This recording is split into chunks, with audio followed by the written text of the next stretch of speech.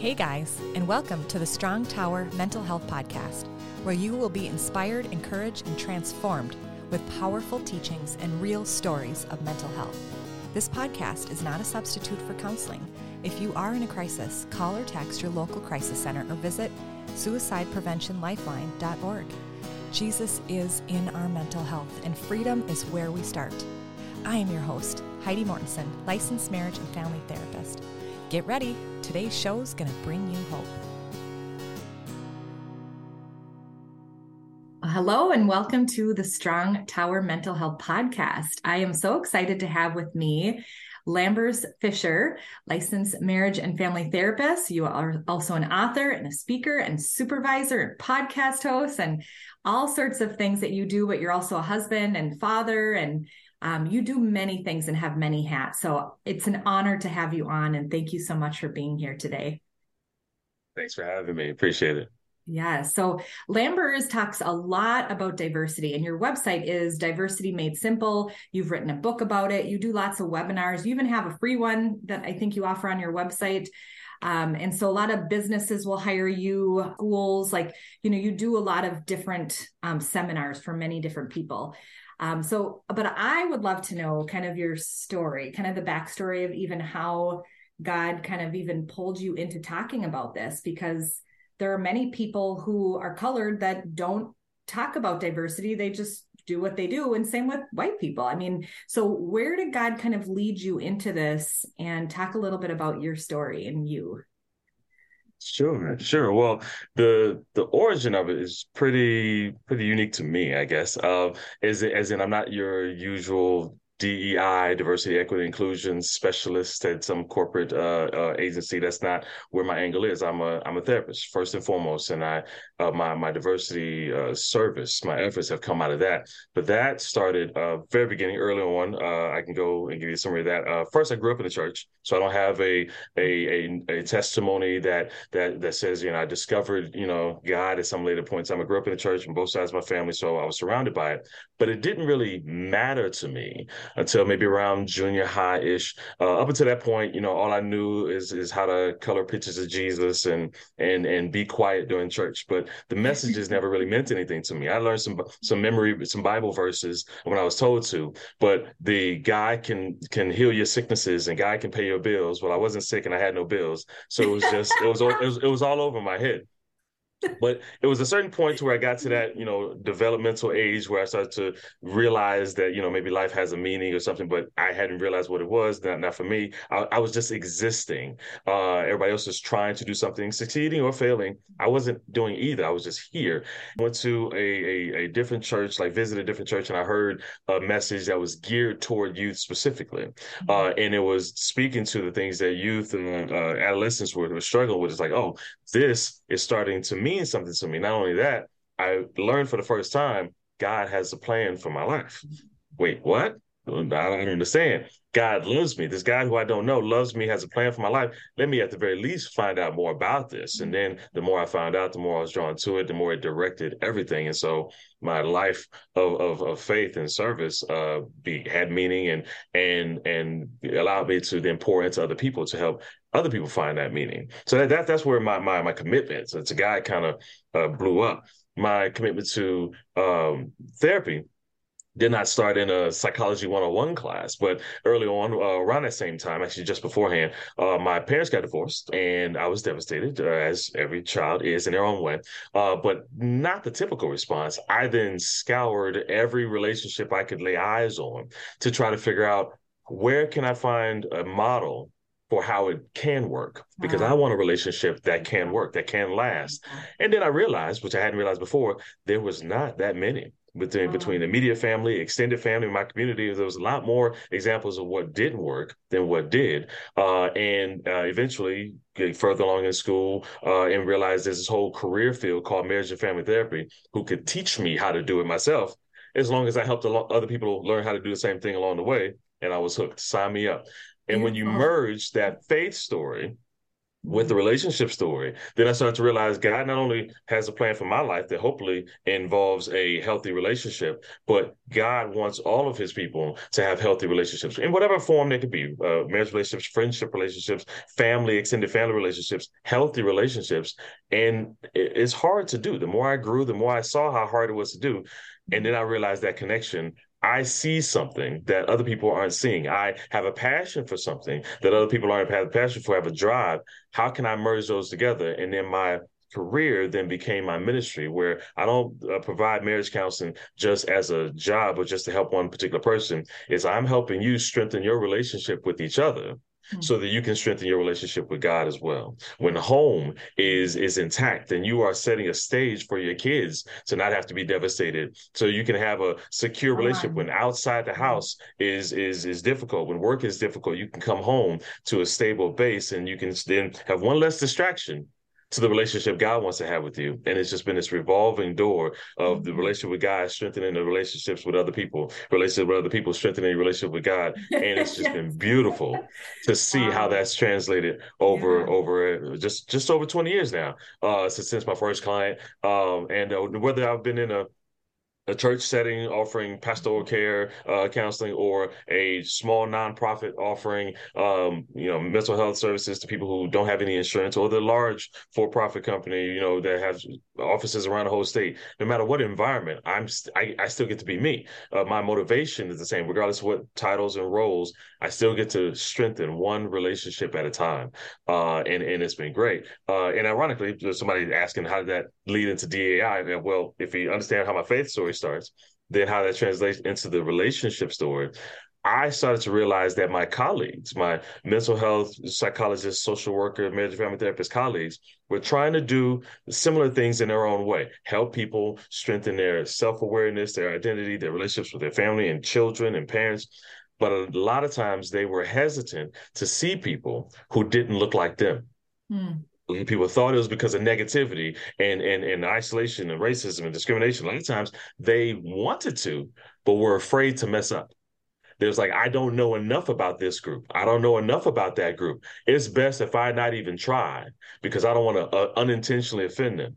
And then I realized that the clients, many prospective clients, because they weren't even clients, many people wouldn't even consider going to counseling because those people don't look like me. They Hmm. don't understand me. So the clients are saying they won't understand. I'm not going to go because we're too different. And the therapist is saying, I'm not even going to try. We're too different, which means a lot of people aren't benefiting from mental health services that help you strengthen your self-awareness, let alone your relationship awareness. It's like, how can I bridge that gap between both sides wanting each other, wanting help and wanting to offer it, but not knowing how to overcome that diversity, cultural offense barrier? And so that's what led into my diversity training efforts, not because I just have a passion for policy and procedure manuals and HR goals for diversity, but how can I bring those mental health tools, those relationship strengthening tools, to a different environment? And I started to realize that many of the same skills that I used, the techniques, the awareness ideas that helped bring husbands and wives together, who are innately different in many different ways, understand each other, overcome misunderstandings, overcome conflict resolution, worked when they brought it home to other family members, not just their spouses.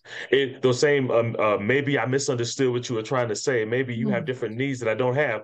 Also worked when they took it to their boss, when they took it to the people who they were leading. Are there differences? Well, of course, but there are so many similarities that I've been able to use those mental health strategies to help strengthen relationships, whether personal or professional. Understand differences and say some differences get in the way, and other differences we can use to enhance the relationship. So you don't have to be afraid of them. You can just say which difficulties do I need to overcome and to make the most of, and which ones can I say, you know what, I am grateful that we're different because we're offering different things to the conversation and it can enhance. And so it's just been great to see. It's been great to help demystify what diversity is in churches who want to be more diverse but don't know how, in school environments where teachers want every student to feel valued but don't know how, in corporate environments where the leaders want to make every employee feel welcome but they don't know how.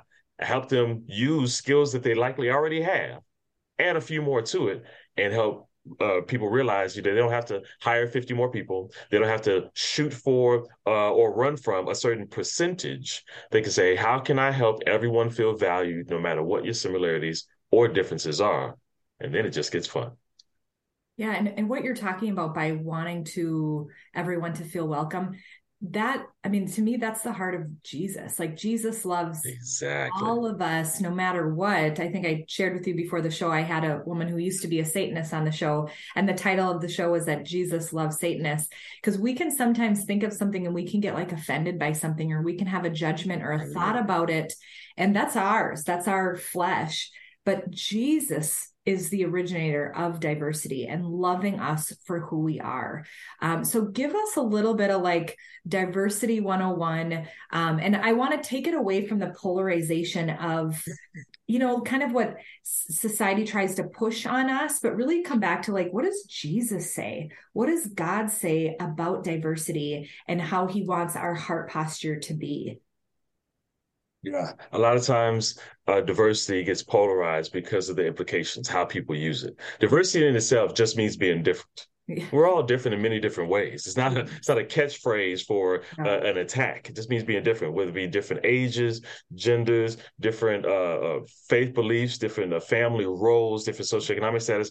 We can't actually, no matter how much we try, we can't actually avoid different people. Even if you surround yourself with people who seem the same, they are the same Yeah. in some ways, Right. and yet they're different. You're not around some people. You don't work in a work environment where everybody's exactly the same age, exactly the same family background, exactly the same socioeconomic status. There's all subtle differences. The question is, are those differences so big that they impact your relationships? And that's when it gets difficult. Sometimes people see that difference in, I have to view my the way I am as better than somebody else's, and then somebody else says, well, no, mine is one, not only not less than, but then it's better than, and then it starts to get into defending and protecting oneself. But if you take it out of the difference itself, how about we instead focus on how can we make everybody feel valued? You have higher socioeconomic status, great, that comes in handy. You are able to do certain things. You have access to certain things. You have less. Wow, you've learned to be resilient in a way that somebody else hasn't had to And learn to, and their resourceful. strengths. You come So from good. one side of the of town to you live in the suburbs, great, that has its advantages. You live in the city, that has advantages. Find a way to maximize the similarities and the differences, and that's where it expands the whole conversation. But we don't have to have it about the politics about how it's being used against other people or not. But even when policies about diversity are used in policies and procedures, if it's about encouraging the freedom of conversation, to say this is important to me, can you hear me? Then as a therapist, I say yes, let's encourage needs being expressed. But when it's forced on somebody, and because of this you can't do certain things, how dare you not already know how to do this? That's when it starts to get a bad rap. But it's not diversity itself, it's how it's expressed. None. As a therapist, I hear genuine feelings expressed unhealthily all the time. Does that mean the feeling is wrong? No. Does that mean that you can benefit from learning how to express it in a healthier way, and then the other person has no need to defend themselves against you? Yes, and that's where the challenge comes in. So it doesn't have to be politicized, because if difference is politicized and against the rules, then we're all in a pretty bad spot because it's actually unavoidable. We just don't often realize it. So if we acknowledge that, then we can embrace those differences and find a way to allow them to join us as opposed to divide us. Yeah. So what would you say that Jesus says about diversity? Well, when you go into verses they're neither Jew nor a Gentile, nor slave nor free, male nor female, for we are all one in Christ Jesus. Mm-hmm. That sets a tone. It does both two things. One, at the end, a nice, simple phrase: "We are all one in Christ Jesus." I like it. You can't argue with it, but don't skip to that. We're neither Jew nor Gentile, male nor female. It acknowledges the differences. We don't have to run for them. We are all one. And I see your male. I see your female. I'm not literally denying the science of it. We're neither slave nor free, neither Jew nor Gentile. We can have those differences and still be one. You can be from over here, and we can still have something in common. So how can we acknowledge, not be delusional to it, we can acknowledge the differences and still embrace the oneness. That goes a long way. And just the idea that he says, in this world there will be trouble. Mm-hmm. But take heart, I've overcome the world. It's like, okay, wait. So the fact that there's an offense is not against it's not unfathomable. Something's absolutely wrong. Say, no, there will be offense. It's not to say, look, I offended you. Not my fault. It's going to happen. Get over it. No, that's dismissive. This is more like do your best to reduce the amount of offenses that you have, but don't be devastated when it happens. Why? Because there are so many things that can potentially offend people. It's impossible for you to guarantee that you can avoid them all. But when you make efforts to try, then you show, oh, you're trying to consider me. You just didn't know that there was a hurt here. You did not know there was a wound here. If I inform you and you respond in a healthier way, then we can preserve our relationship. But there will be trouble. There will be misunderstandings. There will be offenses, but they are overcomable through God, through love, through everything that we're trying to pursue. Relationships can be strengthened. It's not a shock to God. It's still part of his plan. Let's all move forward and say, okay, how can I not be devastated by the cultural misunderstanding? How can I use that as an opportunity to increase my understanding and work together to promote love and healthy relationships everywhere? It's a good goal.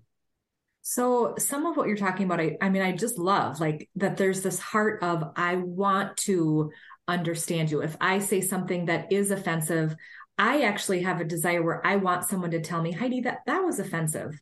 That hurt me when you said that. I want that. However, I find that there's some people that, again, I'm not like judging them that they don't want that. But what I'm really hoping to do by having you on is really increase and maybe even convict people to be able to really see God's heart is for us to want to understand people, to want to make corrections, to that the Holy Spirit inside of us is to be able to embrace difficult conversations and be able to get more comfortable with uncomfortable things. Because I mean, that's it. If you look at Jesus, like he didn't avoid anything that was uncomfortable, and he didn't just stay with the same kind of people because that was comfortable with him. So, I mean, that's part of my prayer is that we can move into that place of we're not trying to be political or polarizing this. It's literally, this is what Jesus wants us to be, is to be open to these uncomfortable conversations. So what are some ways that as even some people are listening, they're like, okay, all right, okay, I hear Jesus is wanting me to be open to this. What are some of the steps for some of us to be able to move into that place, to be in that uncomfortable spot and to get more comfortable with being uncomfortable?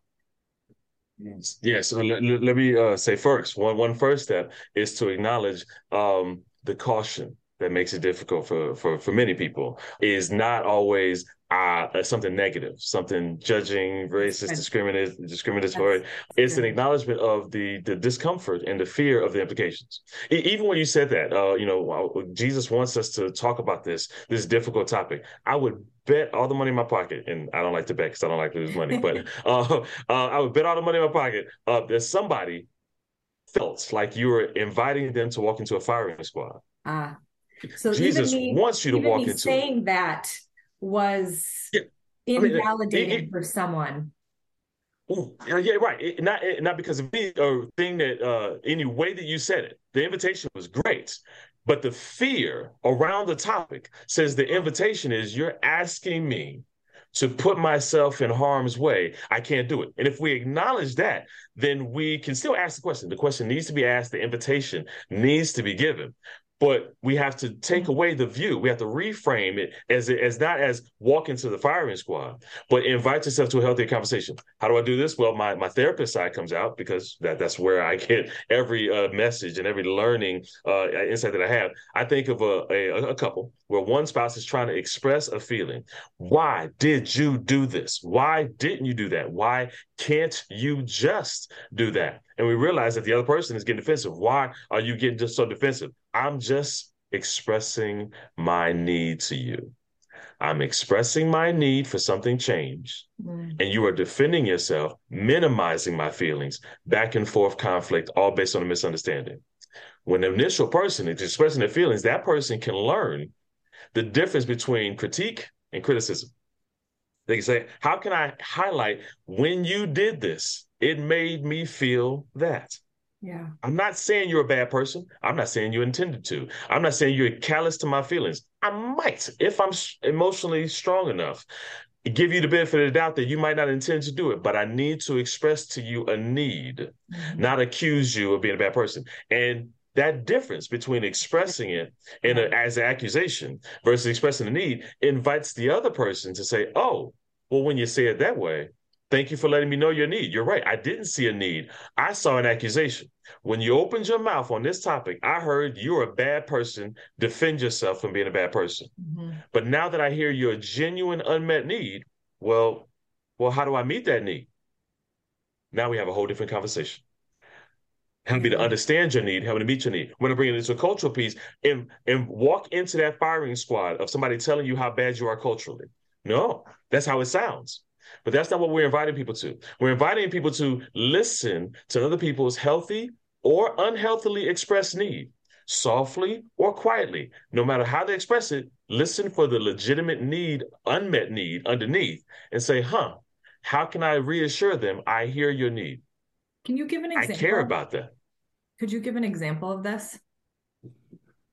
Why, try to put in the context, why is it that when after the death of George Floyd, I came in late to I'm picturing a handful of things I've heard in corporate environments in the weeks and months afterwards. I came in late and I get told that I must not be committed to this environment and this role in this business environment. I get put on a performance improvement plan and I am just reeling from the implications of this for my family and for my community. But my business, my managers don't even care about me. But the way they express it is, see, that's why I can't work in a place like this. Y'all don't understand. And see, if that's the kind of place you support, and it goes into a whole lot of unhealthily expressed feelings Mm-hmm. because they may not even be aware of the unhealthy feelings or the legitimate feelings underneath or how to express them healthily. And the manager may not necessarily be feeling the same way, may not be impacted the same way. It's just another business day as usual. And it's two people missing each other. When if which I had the opportunity to do in a therapeutic environment, I can help that person learn how to express their feeling in a healthy way. When I came in late, it wasn't because I was not committed to the job. Look at my performance beforehand; that will show it. It's been impacting me in a way that I don't know yet how to express. But I need you to give me some grace room because I want to be committed to this environment. But I need you to give me the freedom and the space to do it in a healthy way, and I can work in a separate session because I had some of those bosses and some of those managers and some of those leaders help understand, you know what, when other people express themselves in certain ways, it may not be what you think it is. Sometimes other things at home, other things in that community are impacting them. And you may have to offer a little bit of grace room. If you invest in the person, give them a safe space, create a safe environment at the next staff meeting, at the next board meeting for some flexibility. You may give them the grace room to show that they were just as committed as it has always been. And they can then feel cared for. And you have a more committed person Yeah. after it's all said and done because they feel I'm not here just as a person. They care about me. I'm not here just for the job. They care about me as a person. And on the surface, it's just, did I come in late? And are you following the rules? Underneath, there's Right. misunderstandings that have cultural implications that may get blown out of proportion that don't have to be. Some of them are. Some of them are exactly what it seems like, and it's unfortunate. But I've seen so many that are not, that we don't have to be afraid to even ask. We can say, hey, is there something else going on here? We can come on, learn how to come to the side, not do it in public. Yeah, I just want to let you know this was a safe place to talk about things. If Yeah. you don't feel safe, that's fine. If you do, then just let me know. Inviting it in a healthy way and being open to hearing a difficult answer. Yeah, when you said that in that meeting, I felt invalidated. I'm not trying to judge you. I'm just trying to tell you my feelings. Can you hear it? and say, thank you for letting me know. I'll try to do something differently. Or you're going to throw it back in my face. Healthy conversations that can come from a difficult topic. Yeah, I think so I love how you started the podcast by talking about marriages and relationships and how that literally relates to this, because you're literally talking about the same thing. It is about Exactly. having healthy conversation and being able to slow down with something that I don't like what you said, but it doesn't. What matters more is the relationship, that I care about you as a Yes. person, not going into, oh, I don't like what you said. And this is how we polarize it and how we make it into a political thing or something that we don't like, because that's not what it's about. It's about the person, it's about the people, Exactly. which is what Jesus is about. He's about the person Yes. in front of us. And so we don't actually have to agree, and we don't have to like Yes. what the other person is saying, or if someone is late for something that we might not even like why they're late or like why we even have to have the conversation, but to give that person honor, to say, what is going on with you? I want to hear what's happening. I want to give you space to say that I see you. It's Yes. huge. It's huge for the person. It's huge for their family. And for people who care about production and business, it's actually huge for production in the effectiveness in the business. So it ends up Exactly. actually helping production and in a business as well, by slowing down and seeing the person and not getting caught up Yes. in, yeah, just to me, what I hearing what you're saying is, I think a lot of what we've done is we've made it to be about something else, and it's actually about Yes. the person in front of you. Exactly. And once you realize that, you can apply it in so many different ways. I've had restaurant groups have me come out and train their wait staff, because yes, you focus on the food. I can't teach you how to do that. I can't teach you all the hostess roles and responsibilities, but I can help you listen to your own language and figure out, how are you welcoming people? How are you communicating in a way that says you're valued, no matter what your similarities and differences are, just because you walked in here. Every teacher, every student, politicians, even couples having political differences, and say, hey, you vote for one way, I vote another way, but I still love you, and you still love me. You want what's best for our family. I want what's best for our family. You just happen to think this person is better suited to do it, and I happen to think this person is better suited to do it. But can we see the similarities underneath? We both want good things, and we both hope for the best. The secret to the politics Yeah, is neither one of us knows who's right. that is true. Even the That politicians don't know they whether they can actually accomplish it. But if that's we true. recognize we want healthier relationships, healthier communities, then that can join us all in the love and the relationships that we're all trying to do. And so the similarities just keep on going above and beyond.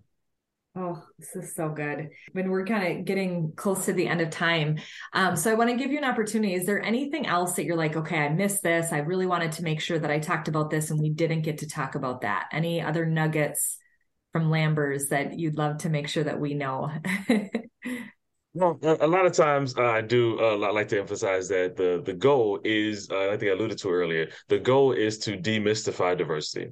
When I talk to the DEI professionals who I don't compete with, I like to come alongside and help make their jobs easier. The goal is to make sure we're highlighting the people behind the policies.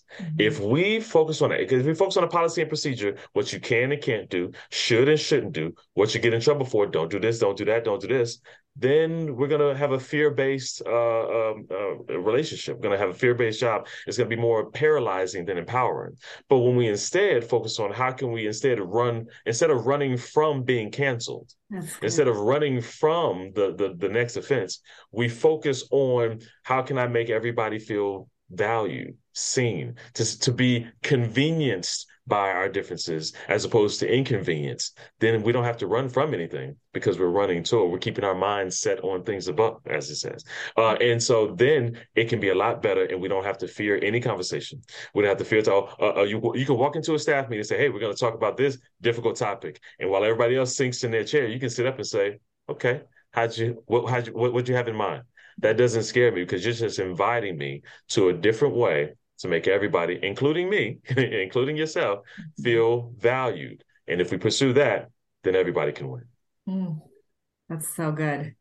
It's not about the fear, because God didn't give us he didn't give us a spirit of fear, but Yes, power, love, and sound mind. So he doesn't want us to be about what we're afraid in conversation and with other people.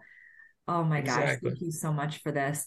So I'd love for you to pray for our listeners, for us to just have more boldness and confidence with not walking in fear, but really about the relationship. And then I'd love for you to also share about where we could get a hold of you too. Definitely. All right.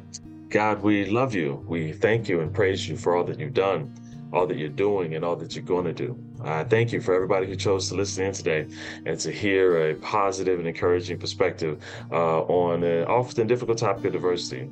I recognize that it's often difficult because it feels like a firing squad. It feels like walking into something that's painful, but hopefully people can find the positives within the difficult conversations, the positives focusing on the relationships, not the just the topics, and find a way to embrace themselves for their uniquenesses and learn how to find similarities and differences and appreciate both with everybody they encounter, from their home to their workplace to their entire community. Help them be pleasantly surprised by what they find and the relationships that can be strengthened as a result. We put our hope and trust in you.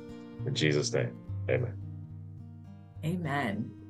Yeah. So earlier I'd said that your website is diversitymadesimple.com.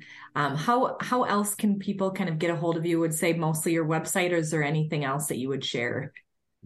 It's primarily my website, diversitymadesimple.com. I also share some weekly encouragements on the Diversity Dude website. It's fun. It's a fun name, but that's available on my website as well. Some Okay. LinkedIn, some YouTube videos, things like that. I also have my book, which is when Yes. I can't go out and do trainings all the time, and so I put as much content as I could in one book. It's called Diversity in Clinical Practice: A Okay. Practical and Shame-Free Guide to Reducing Cultural Offenses and Repairing cross-cultural relationships. And so even though the title is Diversity in Clinical Practice, it's more than just for therapists. Yeah. I come from a therapist perspective, but I put it in such plain language that anybody in all of these environments has benefited from it. And so that's great. And if anybody's interested in having me come out and encourage their group as well, then my website is the one place stop to find me and inquire more. So that's the goal: making diversity simple. DiversityMadeSimple.com. And even if nobody even does that, but it just encouraged from this podcast, and it was worth it. And it's good the opportunity to pour into everybody in their individual relationships, one relationship at a time. Oh, that's so good. Thank you so much, Lambert. It's been an honor having you on. So thanks, Heidi.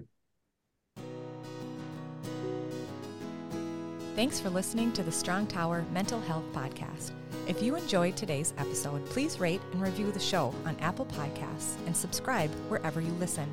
Your review helps the show reach more people and spread mental health awareness with Jesus at the center.